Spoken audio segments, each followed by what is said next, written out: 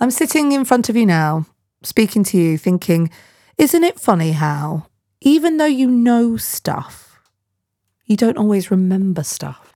And in turn, it comes back round and it bites you and you go, oh, I knew that. Why have I got caught in that again? Hello, I'm Kate Cocker and this is your Everyday Positivity from the Volley Network. Here is mine.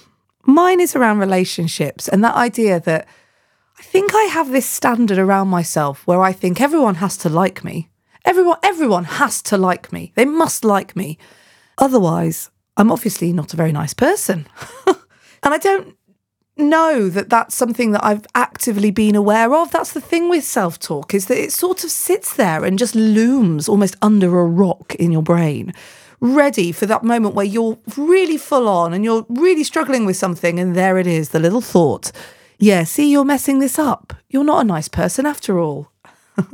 As I've told you recently, I've been having some cognitive behavioural therapy. And one of the things that's coming out of the sessions is that I'm a perfectionist. And I'd have quite happily said to you, I'm not a perfectionist.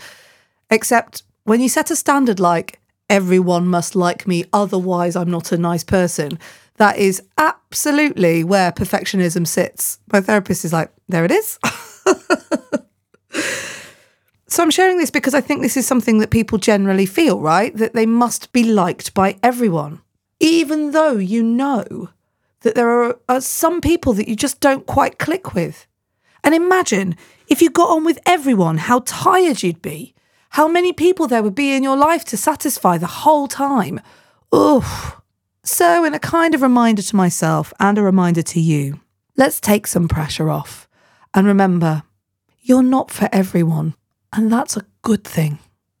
And the people you are for, they won't pass you by.